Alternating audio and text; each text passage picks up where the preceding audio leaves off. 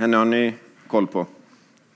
Maria, Jesu mamma. Och många gånger så kanske man brukar predika ungefär som att Maria fick vara den som liksom fick bära fram Jesus till våran värld.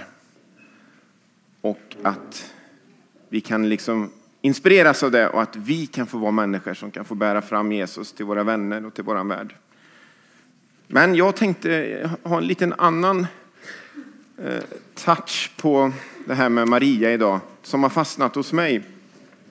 Och det är hur Maria vågade lita på Herrens ängel. Vi ska läsa den här berättelsen snart.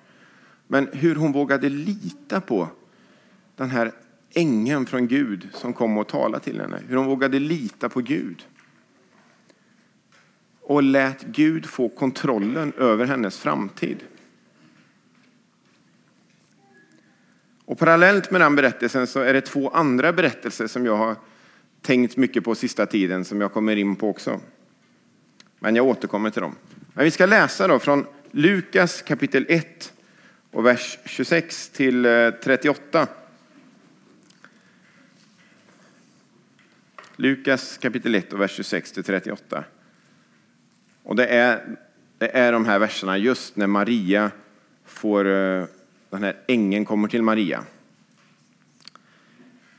I 6:e månaden, alltså Maria var inte gravid i 6:e månaden än, utan ska vi se, i 6:e månaden på året liksom. Jag vet inte vilken månad det blir riktigt. Juni måste det bli. Men jag vet inte om det blir juni riktigt. Det är ett litet mysterium, det får vi klura på. 6:e månaden i den judiska kalendern. Ja, i alla fall. Så hon var inte gravid än i 6:e månaden, var det jag skulle säga. I den 6:e månaden blev ängeln Gabriel sänd från Gud till en ung flicka i staden Nasaret i Galileen. Hon hade trolovats med en man av Davids släkt som hette Josef, och hennes namn var Maria. Ängeln kom in till henne och sa: "Var hälsad, du högt benådade. Herren är med dig." Hon blev förskräckt över hans ord och undrade vad den här hälsningen skulle betyda. Det kan man ju förstå, eller hur? Vem hade inte blivit förskräckt om det kom in en Herrens ängel och sa: "Var hälsad, du högt benådade", i vardagsrummet eller sovrummet. Då sa ängeln till henne: "Var inte rädd, Maria. Du har funnit nåd hos Gud. Du ska bli havande och föda en son, och du ska ge honom namnet Jesus. Han ska bli stor och kallas den högstes son. Herren Gud ska ge honom hans fader Davids tron, och han ska härska över Jakobs hus för evigt, och hans välde ska aldrig ta slut." Maria sa till ängeln: "Hur ska detta ske? Jag har ju aldrig haft någon man." Men ängeln svarade henne: "Helig ande ska komma över dig, och den högstes kraft ska vila över dig. Därför ska barnet kallas heligt och Guds son. Elisabet, din släkting, väntar också en son nu på sin ålderdom. Hon som sades vara ofruktsam är nu i 6:e månaden. Ty ingenting är omöjligt för Gud."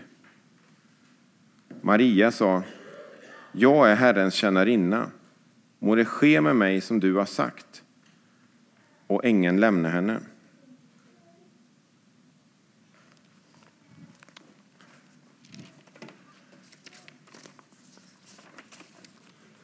Såklart så levde ju Maria i en helt annan tid. Vet vi. Det är ju drygt 2000 år sedan. I ett patriarkaliskt samhälle. Hon var ung. Vi vet inte hur ung var, men säkert som en tonårstjej idag. Antagligen så var hon var trolovad med Josef, eller förlovad med Josef. Bortlovad, men kanske inte utifrån egen vilja utan en överenskommelse mellan familjerna. Och hon var säkert inte van att ha kontroll över sitt liv, utan hon var säkert ganska van att lyda. Men jag tänker ändå att när jag läser det här så blir ändå Maria ett föredöme för mig. Över att låta Gud faktiskt få kontroll, få inflytande över mitt liv och min framtid. Och en av de här andra berättelserna som nu blir lite självterapi här, höll jag på att säga, men det är att jag och min familj och min fru Emma, vi bor ju fortfarande i Mariestad. Och så har vi sagt att i sommar 2020, då ska vi flytta till Skövde. Och man kan tänka att är man pastor i Skogsrokyrkan så är man fylld av tro och... men så är det inte alltid. Utan i sista tiden så har det känts lite som att vi har bott lite i ett så här transitland. Transitområde på väg 26 mellan Mariestad och Skövde. Man åker fram och tillbaka, fram och tillbaka. Man hinner inte riktigt vara varken i Mariestad eller i Skövde. Och så kan det kännas både lite frustrerande och lite sådär undrande. Hur ska det bli? Hur ska det bli med allting? Vart ska vi landa? Vart ska barnen gå i skola efter sommaren? Och jag tror att många av oss kan hamna i lite sån här, om man får kalla det transitperioder, lite ingenmansland, alltså vägsträcka mellan någonting. Man lämnar någonting och är på väg till något annat som man inte riktigt vet vad det är än. Och så är man mitt emellan. Ibland är det frivilligt som det är för oss, men ibland kan det också vara ofrivilligt, högst ofrivilligt. Det kan vara att man ska flytta eller man ska byta jobb eller man kanske till och med blir uppsagd från ett jobb. Eller ett äktenskap eller en relation kraschar och tar slut. Och så kastas man ut i en viss form av ovisshet där ens tro får prövas. När man inte ser framtiden klart själv, det är då man får falla tillbaka på Jesus, på tron på Jesus. Man får be om hjälp, man får be om ledning, man får be om öppningar, man får be om hopp, om tro. Och man får lämna kontrollen till Gud. Som Maria gjorde när ängeln kom. Och jag funderar lite på Maria där. Vad hade hon drömt och planerat om sin framtid egentligen? Det vet man ju såklart inte, men en ung kvinna i en liten judisk stad i utkanten av romarriket. Och så kommer Gud in genom ängeln Gabriel och öppnar en dörr som hon inte visste fanns. Såklart. Hur skulle hon kunnat räkna ut att ängeln Gabriel skulle komma och säga att du ska föda en son som ska bli världens frälsare? Det är liksom inget man räknar ut så där det går att tänka på. Gud kommer och öppnar en dörr som inte fanns innan. Och hennes liv får en helt annan riktning. Och idag så sitter vi här i utkanten av Skövde, lite mer än 2000 år senare, och minns den här kvinnan, pratar om henne, läser om henne i Bibeln. Vilka andra kvinnor från en liten håla i utkanten av romarriket sitter vi och läser om och pratar om i Skövde idag? Det är inte så många. Och jag tänker det är så grymt modigt av Maria att våga säga de där lite gammaldags orden. Jag är Herrens tjänarinna, må det ske med mig som du har sagt.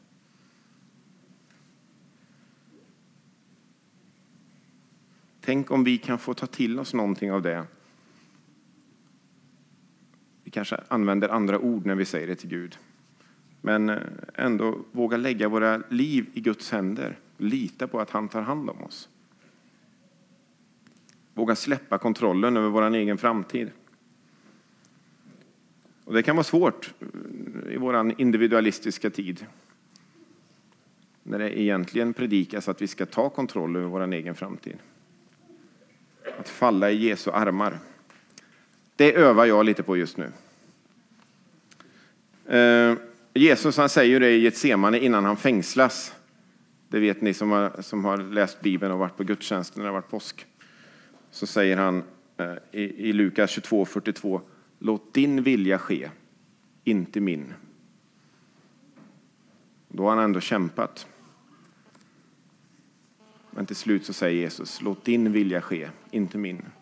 Han säger det inte med lätthet.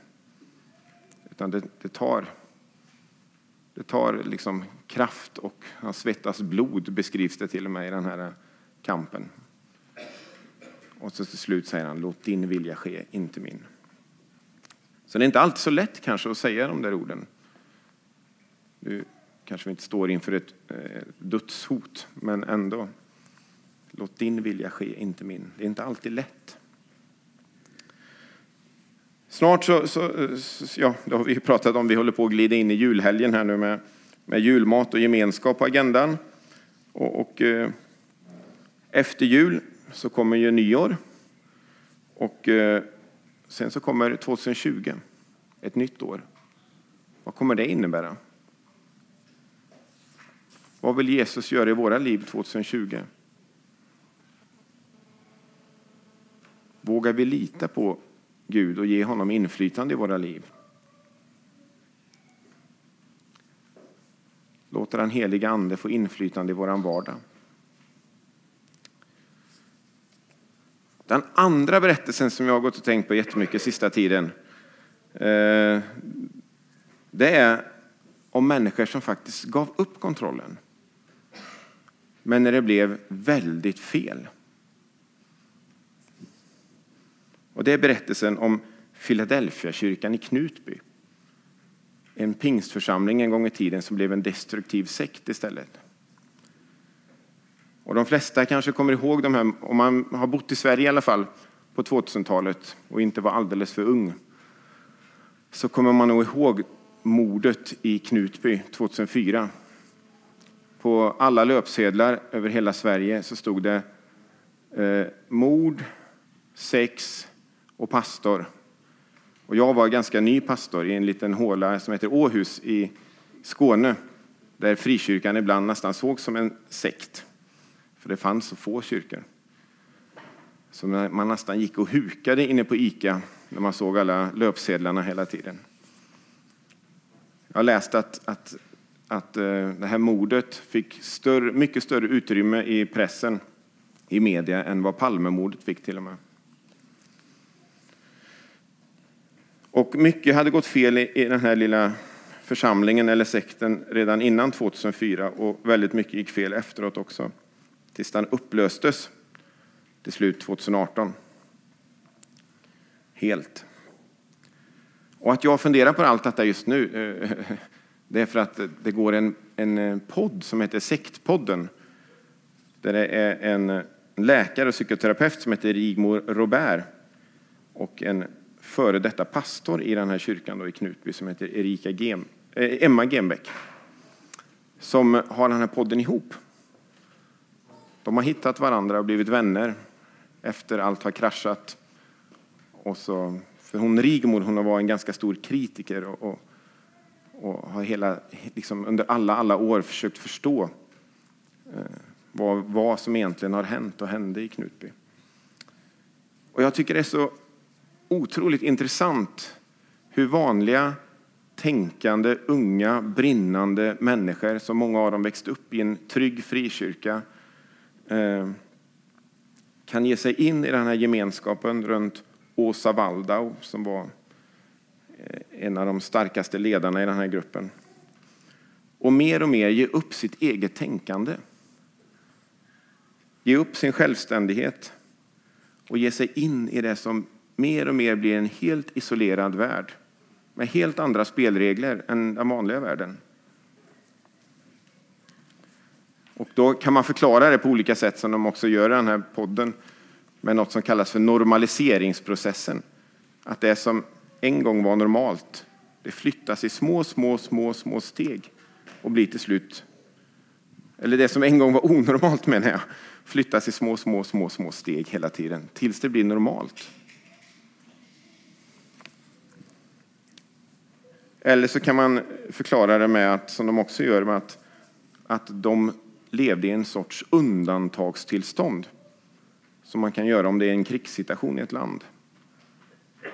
Men det är de i den här gruppen levde som att Jesus kommer snart tillbaka. Det är vi som är de utvalda. Det är en kamp på liv och död. Och så levde de i ett sorts undantagstillstånd. Där andra normala regler och lagar liksom inte fanns längre. Och där människor till slut gav upp kontrollen över sina liv. Men den stora skillnaden är ju att de gav inte kontrollen sina liv till Gud. Utan de gav kontrollen över sina liv till sektledarna. En gigantisk skillnad. Och ända tills allting då kraschade. Och människor var som att de liksom kliver ur och kan stå på distans. Och se på det sammanhang man har funnits i, många i 20-25 år. Och liksom på något sätt nyktra till igen. Och se det de har varit med om från utsidan. Så 2 berättelser egentligen om att ge upp kontrollen. Den ena berättelsen utifrån mig själv. Att jag känner att jag är i någon sorts transitland. Maria kan få inspirera mig att faktiskt våga ge upp kontrollen. Säga till Gud, jag behöver din hjälp. Jag måste få lita på att du öppnar vägar framåt. Och andra berättelsen om de här människorna i Knutby som verkligen var brinnande, som längtade, som ville se något stort hända. Som gav upp kontrollen, men på helt fel sätt. Blev manipulerade och missledda istället. Och det kan ju vara så att vi ibland också, nu är det inte så för mig och jag säger inte så att det är för dig heller, men det kan vara så. Att det kan vara svårt att ge upp kontrollen, ge kontroll över sitt liv till Gud. Därför att man faktiskt har blivit sårad eller manipulerad eller bränd på något sätt, utnyttjad, överkörd av människor. Inte av Gud, för jag tror Gud är inte sån. Gud är en god Gud som bara vill vårt bästa. Men man kan bli det av människor. Så är det. Till och med av en livspartner. Och så kan det bli att man sätter upp en barriär. Inte bara mot människor utan även mot Gud.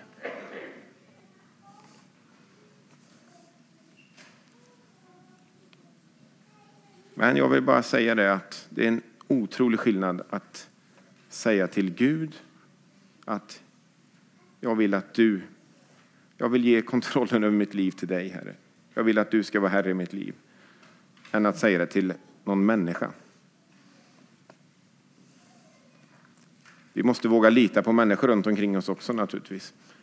Men Gud kommer aldrig köra över oss, aldrig utnyttja oss, aldrig göra oss besviken. Så tillbaka till Maria igen.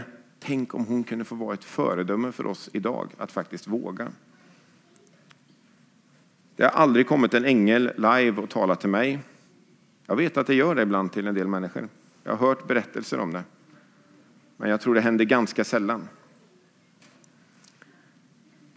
Men jag tror ändå att Gud vill tala till oss hela tiden. På olika sätt. Utmana oss, dra i oss.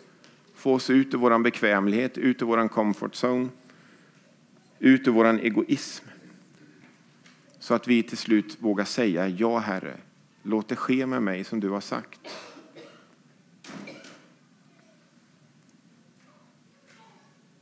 För Gud är kärleksfull och god. Att ge kontroll till Gud leder våra liv rätt.